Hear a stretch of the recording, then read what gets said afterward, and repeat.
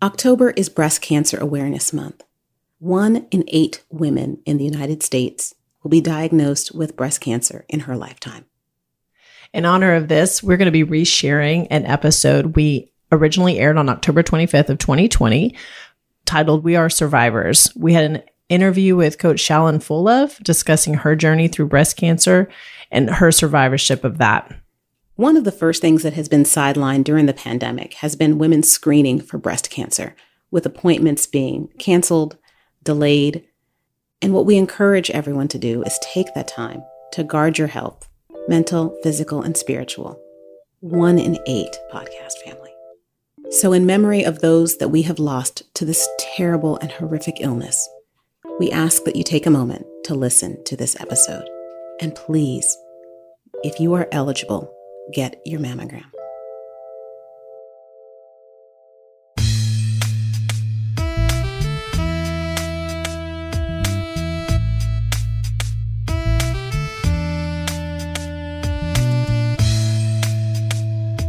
Hey, podcast fam. Welcome to another episode of Motherhood in Black and White. I'm Kanji. I'm Tara. And we're so happy that you could join us on this week's episode. If you listened to last week's episode, you will understand and know that we ended with Tara a little bit on a rough note. A little bit. Last week was kind of rough for you. Yes, it was. And yes, it was. And looking forward, I was not expecting it to get much better. And apparently it didn't. It did not. It did not. However, my word was survive, and I did that. So there we go. It's a win. Right. So if you've been listening to us for a while, you know that sometimes we just like to give ourselves words of the week to get us through. And last week, Tara's word was survive. That's right. Not because of the Beyonce song. No, but it did help. It did help a little bit. And it helps to remind us that we are all survivors. Correct. October is Breast Cancer Awareness Month. Mm-hmm. 1 in 8 women in America will be diagnosed with breast cancer. And breast cancer disproportionately kills women of color. Did you know that? I learned that from you. You and I talked about this, we teased on it a little bit once. I think we did. Yeah. Yes. So even though Black women are not diagnosed with breast cancer at rates of white women, mm-hmm. if a Black woman is diagnosed with breast cancer, she has a 31% chance of death. That's incredible. It's so tragic. Mm-hmm. And we've made some great strides medically with breast cancer detection and awareness mm-hmm. and treatment, but we still have so far to go. So far to go. So today, kind of hearkening back a little bit to your word of the week, last week of survive, mm-hmm. we're going to talk about how we're all survivors. And we're going to bring on board a new voice to our conversation. Yeah. Welcome to the family, somebody I am really excited about meeting, Shallon Fullove. Coach Shal. She's going to join us to talk about her journey of survivorship. And we are so excited to meet her. Coach Shal, welcome to the conversation. Hi, thank you for having me. Thank you so much for being here. So share with our family a little bit about you, kind of who you are, what makes you tick. And if you would please tell us your story of breast cancer survival. Sure. So I'm a mom, first and foremost. I have a 9-year-old daughter. I'm a coach. I'm a high school cross-country coach, and I'm a runner myself. I've been a runner since a very young age. I started running on a team when I was 5 years old. Wow. Can't quit it. My day job, I'm a head of people for autonomous technology at Lyft. I've been in tech for a really long time. Spent about 17 years at Google, working across so many different areas. But coaching and parenting, which I think are very similar, at least the way I approach them, I think are probably my true passions. Yeah, a little bit about my survivorship. I'm a cancer survivor and a breast cancer previvor. Previvor. Can you tell us what that means? Previvor. Yeah, you alluded a little bit in your intro that they've made so much advancement in breast cancer detection. And I'm a huge benefactor of that. So previvor is someone who was able to get screening and understand that they may be at over at risk to breast cancer. So you may have heard of BRCA or BRCA mutations. There's BRCA1 and BRCA2, and these are two genes that help repair cells to avoid people getting cancer. But if you have a mutation in one of those genes, then they almost can guarantee with really high rates of prediction that you will get breast cancer or ovarian cancer.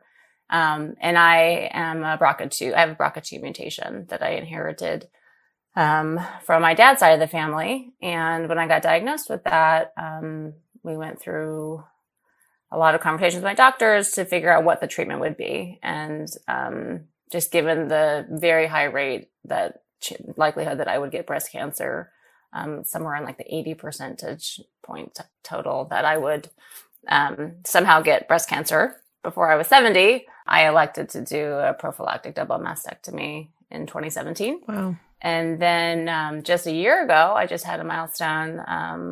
A year ago on October 10th was my 1-year anniversary from having a prophylactic oophorectomy, which is easier way to think about it maybe is like a partial hysterectomy.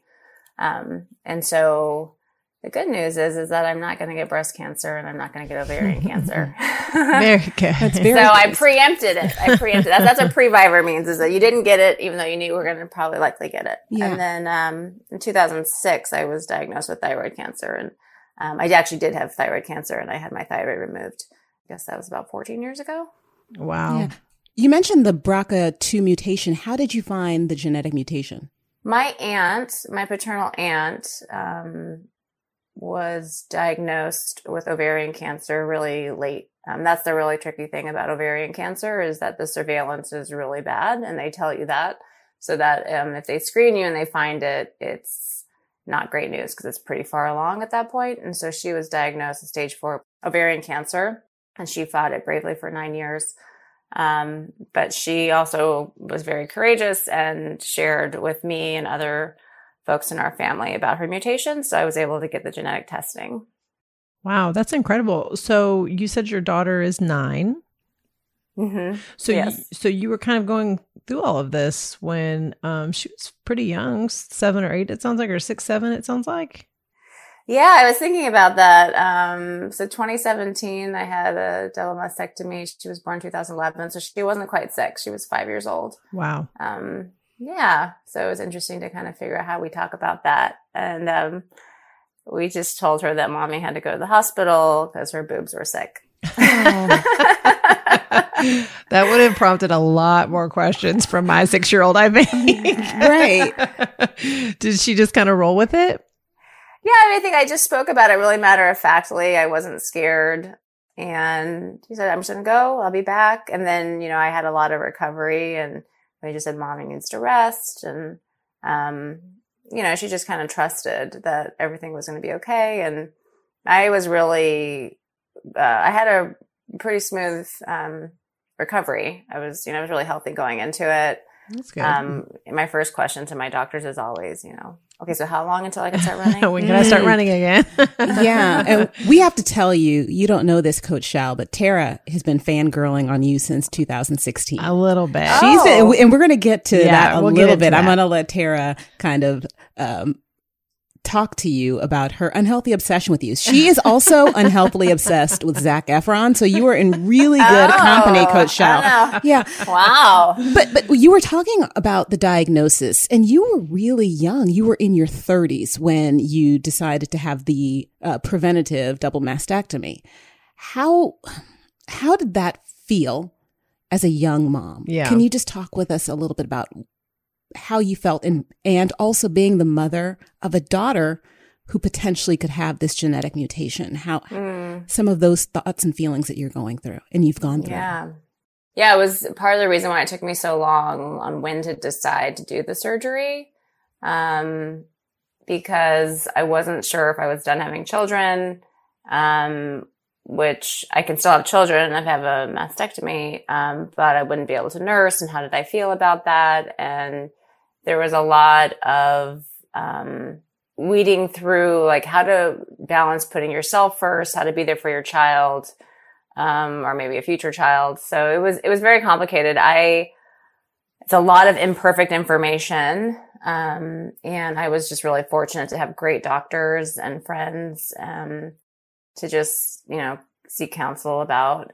Unfortunately, my aunt passed away before I could really talk to her much about all of it. But I had other family members who were able to, just listen to me and help me walk through it. But it's definitely, very layered as a woman. Yeah. As a runner, I never really felt like a strong association. Like my image, like in my breasts were like not really part of my like physique, I just You're like, I'm kind of on board. Like, yeah, I'm just like sports bra, like, but I think I was surprised at how emotional it was. And probably because I had a young child, I had nursed her for a year. And I maybe underweighted that connection with my body in that way. Yeah. And it really hit me when I was speaking with my surgeons ahead of the surgery and just figuring out who my surgeon was going to be and what I should be expecting. And this one surgeon said very matter-of-factly, you're basically having an amputation. Yeah. And that really was heavy. I was like, whoa. Yeah. Like, that's a big deal. So it took me a while to get the courage up to do it. And then I think once I made up my mind, I was just ready, like, to do it. I think I was in the waiting room to go into my surgery, and I was already reading A Champion's Comeback, the book. I was like, I'm already coming back from this thing. Planning the comeback. Planning the comeback. So in 2016, you competed for the U.S. Olympic trial team. Isn't that right? I did. I competed in the U.S. Olympic trials for the marathon in 2016 and in 2008. That's amazing. So, full disclosure, I didn't know your name by, recognition, but as soon as I heard 2016 US Marathon trials, I watched that trial. I immediately was like, oh, it was the one in LA. It was the hottest one on record. Galen won his first marathon he ever ran. Shalane collapsed at the finish line. I just started like rattling all this stuff, and Teva and Kanji were both looking at me like, what? Fangirl. I watched the entire thing. And so, but I did see, was that a tough day for you? That was a very tough day for me. I went into it. I had qualified the December before, so it was very close. I had done the same thing in 2008. It was about 7 weeks in between the qualifier and the race. And, wow.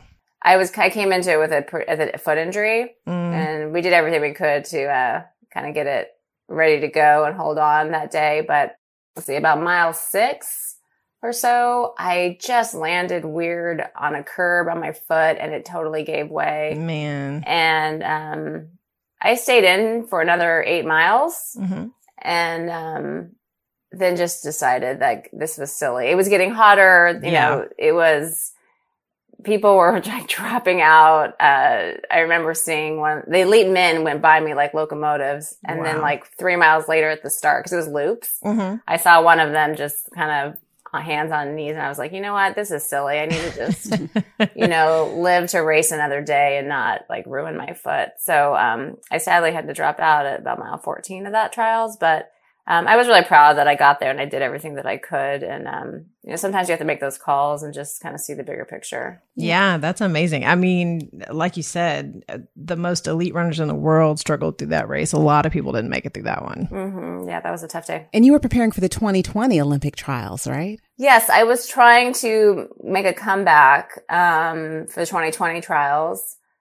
Had really good buildups for it. I just got really unlucky couple of times. I got sick a couple of times right before some race efforts. And then, I think it was coming to a point where I was really needed to think about these surgeries. I was already kind of pushing the envelope for the age recommendations for these surgeries.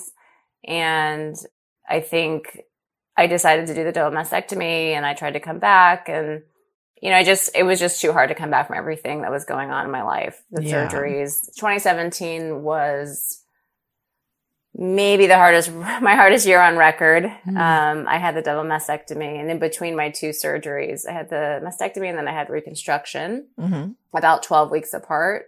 And in between that time, my dad passed away. Oh, I'm so sorry. Really suddenly. And so I think 2017 was rough, and, was just trying to come back into it. So, I sometimes I think, I think I have another cycle in me. I'll be 46 at the next, trials.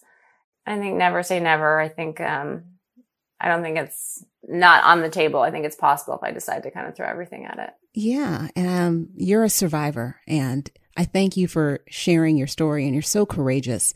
A lot of women go through things, health challenges and issues, and not realizing that there are other people that are also going through them. And as courageously as you've gone through everything, thank you for that. Thank you for that. I know that in 2017, you just shared with us that your father passed away. What's your favorite memory of your father? I have a photo from the 2016 trials that's very dear to me. He was giving me a hug as I was walking towards the starting line.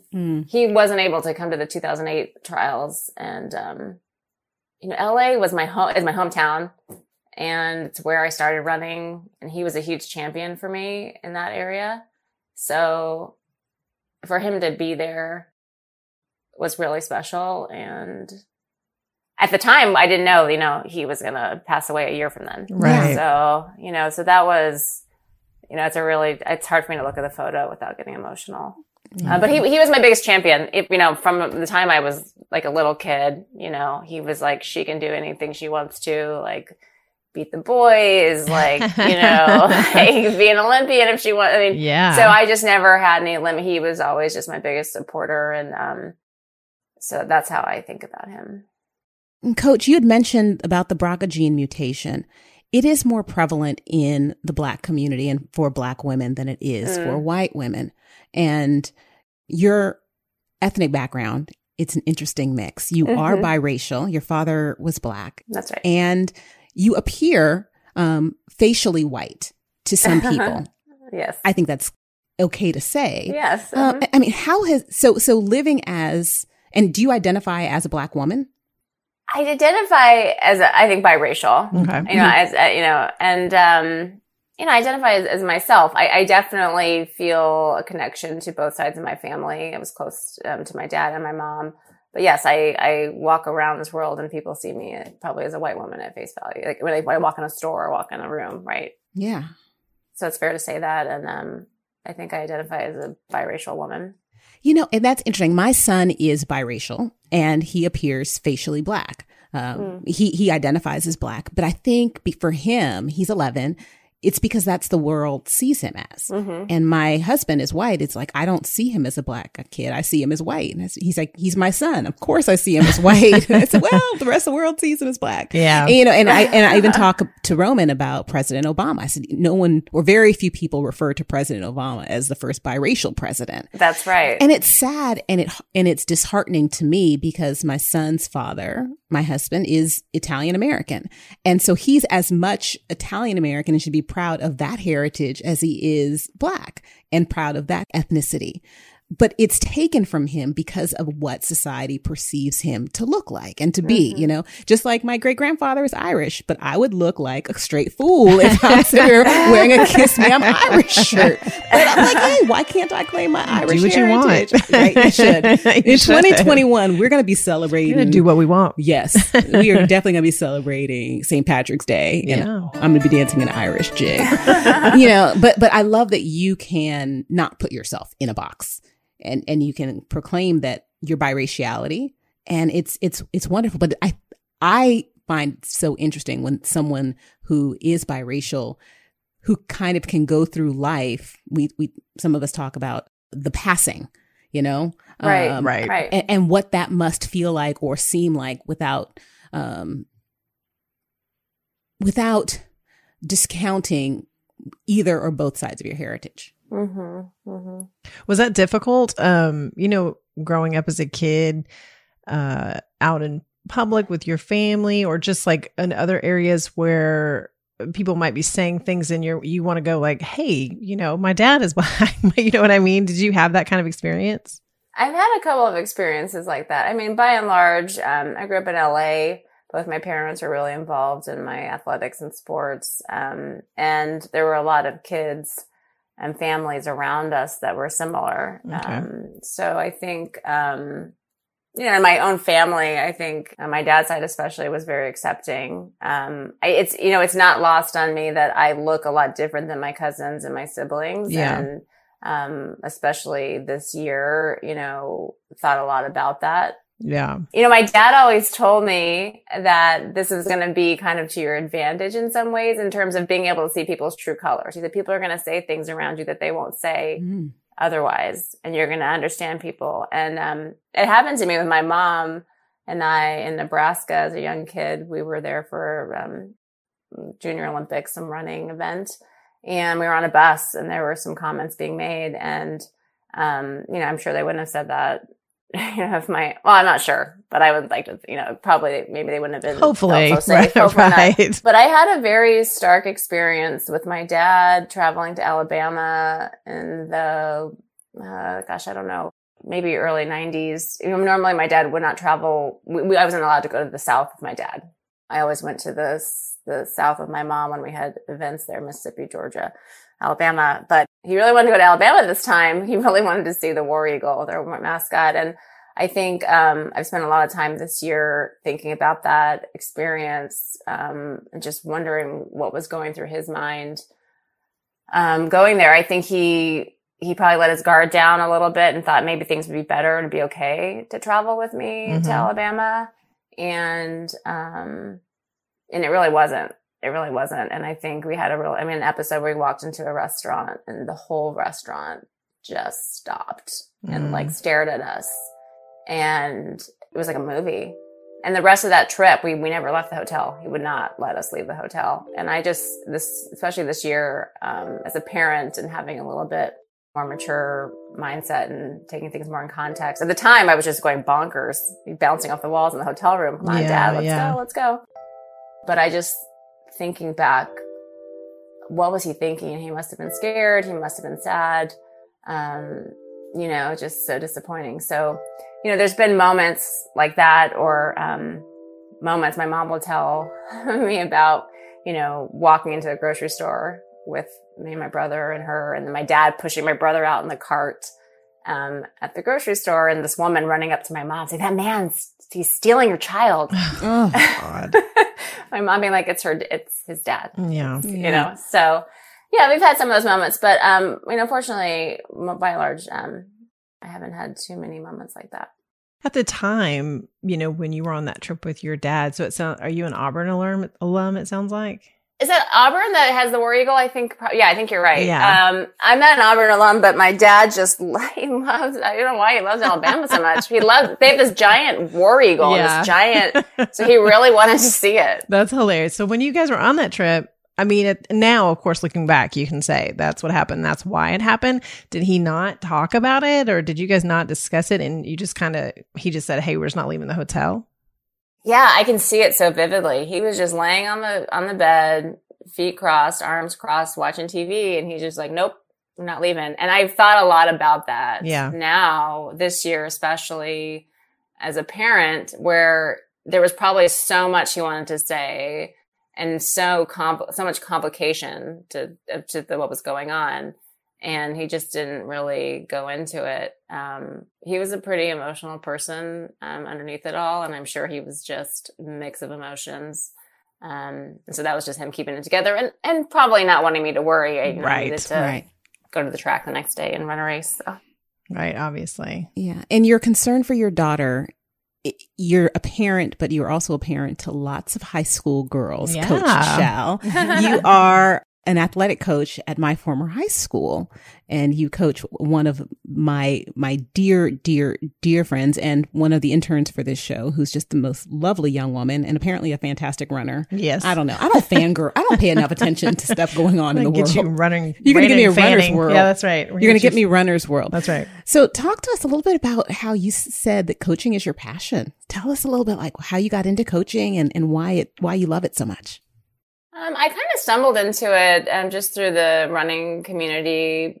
Found out that Castellea was hiring. This was about 7 years ago. And I live like 4 houses down from the school. So I was like, this is fantastic.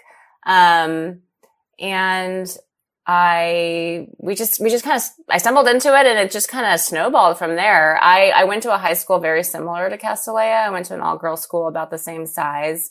And I think there was a lot to just being, starting my high school coaching career with a school that I understood so deeply personally.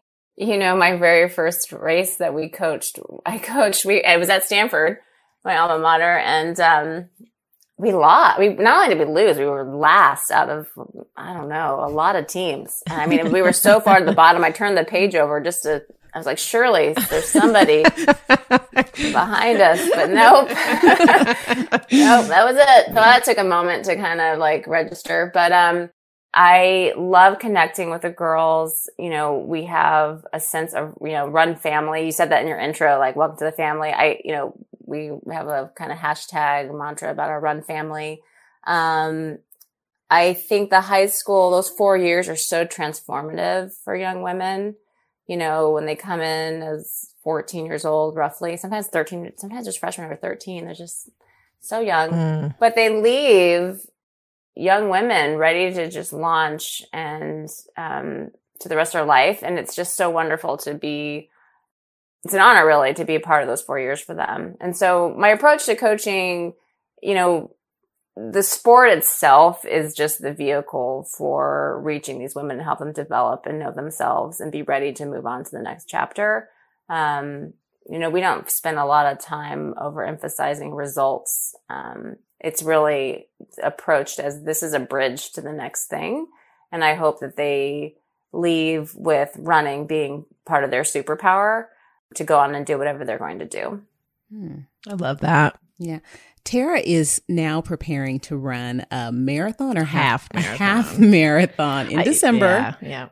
She doesn't seem like she's too excited about it right now. No. My whole running story is I was a big time runner all the time. I didn't become an athlete till I was an adult. So when you talk about running at 5, that just blows my mind. I became an adult athlete and I exclusively ran for several years. And I've run I've run 3 marathons and a ton of halves. And over the last, 5 or 6 years, it's been less consistent. It's just been like, if I see a race I want to run, I'll pick it up and I'll train for it. And so this one has just been interesting because I picked it up to do it with a friend, but it's gone virtual now and that makes it a little less fun. And, right. And so it's been hard to be consistent on this training cycle. I keep telling myself to just get up and go do it. And it's just, I think in general, staying focused right now has been difficult for me. Absolutely. She needs you, Coach Shell. Yeah, tell me what to do. Do you offer virtual training sessions? I would be happy to chat and connect on any of that. We're going to do that. The half marathon is such a great distance. It is. I love that distance. Yeah, it's probably my favorite, honestly, because I feel like it's so doable. You can do it you can train for it pretty quickly if you've got some, a little bit of base on you. And so I've really enjoyed that one. People have asked me if I want to do a marathon again and I don't know. I mean, I enjoy it, but it's I don't know if it's as hard for you as it is for me, but that training cycle can be really tough. It's long. Yeah. And it's also like, I feel like it's kind of dangerous, It's like you get to the end and you're always pushing your limits. Yes. And I don't know if if maybe you've been doing it so much longer, but I don't know if I'm not doing a really good job of taking care of myself, I always get sick. There's always 2 or 3 things that derail it a little bit and just make it that much harder. Right. I mean, running so hard, the immune system gets a little bit challenged. It does. I mean, I think you said you were doing running exclusively. I think some people, I've had to remind myself of this, but the body doesn't really know the difference between, it takes on the stimulus. So whether or not you're meeting that, you're taxing the system through a hard swim or a hard bike or hard running, you can really add that variety, which I think helps. Mm-hmm. Certainly you need to have some specificity of the sport for sure. You can't swim all the time and then hit the road. But I think that kind of, sometimes people I think, oh, I have to run. I have to only run if I'm going to run. But, being an athlete, I think is really important, being very athletic. I think I joke, runners they're not athletic. No. Right? If you ask a marathoner to jump up onto a curb, it's going to be real funny. Right. We're really stiff and we don't really move. It's true. But we can run in a straight line for a long time. Well, I think that the both of you are focusing on your distance too much. I think you both are long distance runners by a little bit too far. My favorite distance is the 20-yard dash I do from my couch to the bedroom about 8:45 every night. So I'm a sprinter. I sprint from the couch to the bedroom. That's it. I tell people I'm built for distance, not speed. And that's the problem, maybe. Yes. It could be. Yes. Now, Shal, does your daughter, is she a runner? Has she inherited your love of running? She is like, I think she's got this little, it's like genie in a bottle. She's got this little athlete inside that's just, like slowly starting to make itself known. Today we had a lunch date. She biked with me over to Stanford and I did hill reps and she had her little sandwich. And, so she's around it. She's swimming right now and we're really focused on the really important things about making sure she's consistent and she's trying really hard and she's showing up even when it's hard. And, she's really immersed in it. She sees me and my teammates. I run for a professional team sponsored by the Oiselle, which is a women's apparel company based out of Seattle. And, she sees that larger team environment that I'm in of all these women that, whether they're pros and Olympians or, people who are just recreational, and she sees me all around that. And so I'm really just trying to immerse her into all the things that the sport gives you and how empowering it can be for you, whether or not you want to achieve, really elite status or if you want to just be a real healthy person who's active and uses their body the way it was meant to move. Yeah. You're such a great advocate for the running community. If you had the chance to talk to a woman, one of our listeners, who is nurturing a young child who wants to be a runner, what would you say to that mom? I think, so much of when we want to be parents, we want to push so hard, right? We want to just give them everything. And, sometimes it helps if we let them tell us what they need and we listen a bit more and we're just there to be supportive. So I think I would focus on putting them in the way of opportunity, but not forcing them. The drive really has to come from the athlete themselves, right? Otherwise it's really short term. Right. And if you want them to have a long love for running or just a healthy, active lifestyle, you really have to let that come from them. And so, trying to just have a little bit more give with them, set them up for success and let them find their way, which is hard to do, especially if most young athletes have parents who are also very driven. And so you kind of have to have some restraint. So for me, sometimes I try not to go to some of my daughter's things just to kind of let her be her own space and find her way. Yeah. Yeah. I love that. Kanji said that was for our listeners, but that was for me. I needed the answer to that question. I don't know. That's a tough question. I think a lot of the parents of the kids that I coach, I've been fortunate that they trust that they can kind of, work with me and they don't have to be so involved, and that provides that space for the athlete to kind of have it be their own realm. So, hopefully people can find something similar to help their athlete develop on their own time. Yeah. I love that. Yeah. And I love that you've had such a great career. I love that we are going to be rooting you on for the 2024 Olympic trials. Yeah. Tara, we have a road trip ahead of us. I'm excited. Oh, my goodness. Google alert you real quick. We're going to be watching you on Oiselle all the time. Coach Shal, be very careful with this. I'm telling you, Tara develops these unhealthy obsessions. And I can see it transferring from Zac Efron to you. So maybe it's time for you to just change your number. That's funny. Oh, no, thank you so much for sharing space with us. And thank you for taking the time this week to talk about your story and for letting us get to know you. You're an incredible woman. And I just would love to see what happens the next chapter of your journey. But you're a champion. Yeah. Thank you so much for having me. It's been wonderful for you to reach out and wonderful talking with you tonight. So thank you so much. Yeah, we enjoyed it so much, Coach. Thank you so much. You're welcome. Thanks, new friend. Powerful, strong woman. Powerful story. So powerful. Are you ready to run a marathon? Listen, I don't think you heard me clearly when I said Kanji's running is limited to a 20-yard dash. But no, true story. Okay. I ran a marathon once. When? Yes. In 2006, I ran the Marine Corps Marathon in Washington, D.C. Oh, you did a big one. I did. Okay. And as I was finishing like mile 24, I was on one leg hobbling through. Yeah. And everyone said, oh, you know, you get this runner's high when you know you're close to the end. And I turned to the man that was running next to me and I said, sir, you know, they say you get this runner's high. And he looked at me, he's like, yes, they lie. There is no runner's high.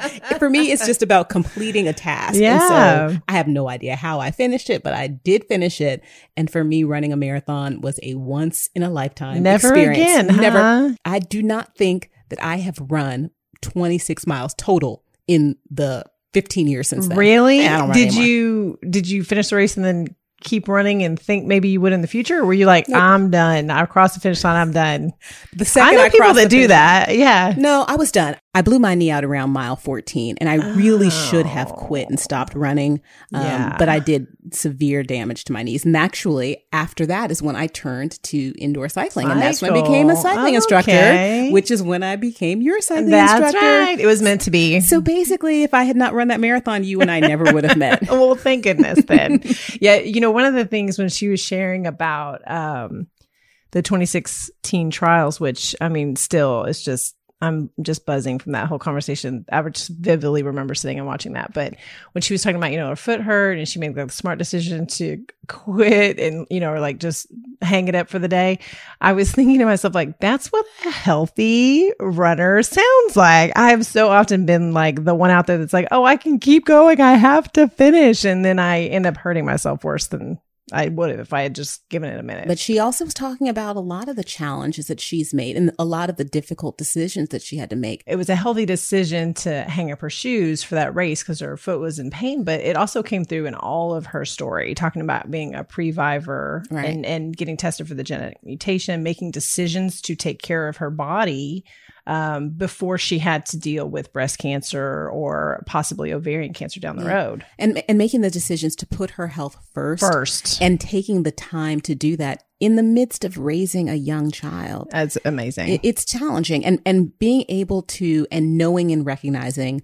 that when we're making decisions as women and as mothers about our health, when you have small kids, you really need to be careful and mindful of what they're seeing and what we're able to tell them, what they can process. Right. You know, and for Coach Shao, having a 5 or 6-year-old daughter, couldn't understand what the breast cancer diagnosis is. What the BRCA gene is. Right. It's just mommy's boobies hurt. Yeah, yeah, exactly right. And so I think that I respect the way that she did that. And I'm just so glad that she took the time to share with us. And for any of you that are struggling with a breast cancer diagnosis, because it's so common, 1 in 8. 1 in 8. So just, share your story with other people and share your story with a community of people who will listen and will love and support you through the difficult and challenging times. Yeah, you are not alone in that. Absolutely. For not. sure. That was a great story.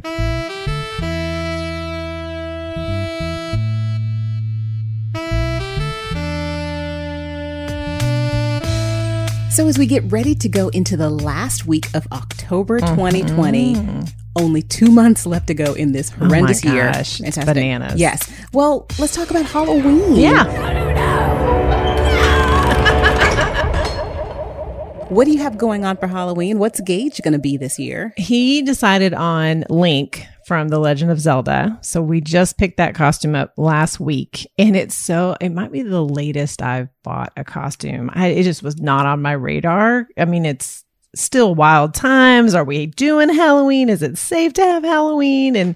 But he wanted that costume. So we picked it up. He's going to do that. And then our neighborhood is doing something interesting where they've set up a route among certain streets. And then anybody that wants to participate can put a table out with candy or a bucket out with candy. And then the kids will just, instead of knocking on doors, they can just parade down and pick up candy out of buckets or off of tables. So that's what they're going to do in my neighborhood. They have a plan. That's fantastic. There's a woman in my neighborhood, God love her, and Halloween is her thing. And we usually have like a whole carnival and a trick or treat and a whole thing. But this year she's like, we are not canceling Halloween. Yes. And I just bow down. Thank God for people like that. She is single-handedly saving Halloween for your community. That's right. Yeah, we don't have that up here. So are you guys going to do anything? We don't have a plan. plan. No plans? Who knows? This is the first year that I do not have a costume for my son or my husband because Halloween is his thing. Really? Too. Yeah. And my son asked me, Roman asked, he said, Mom, are we doing Halloween this year? And I was like, I don't know. Everything kind of feels like that. Yeah. Don't really want to make plans because you don't want to disappoint someone. Right. But I also am, shout out to Amazon Prime for having next day delivery. So he might, so whatever we get to the point where we decide to do Halloween this year, it will probably be on Wednesday. Okay. And the question will be, what is Roman going to be this year? Whatever costume gets delivered by Friday at 5 p.m. Can drop on the porch.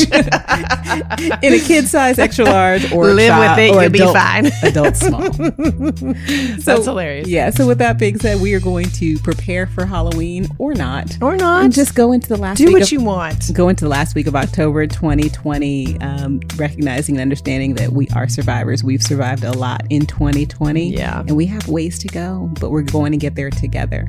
So thank you for tuning in.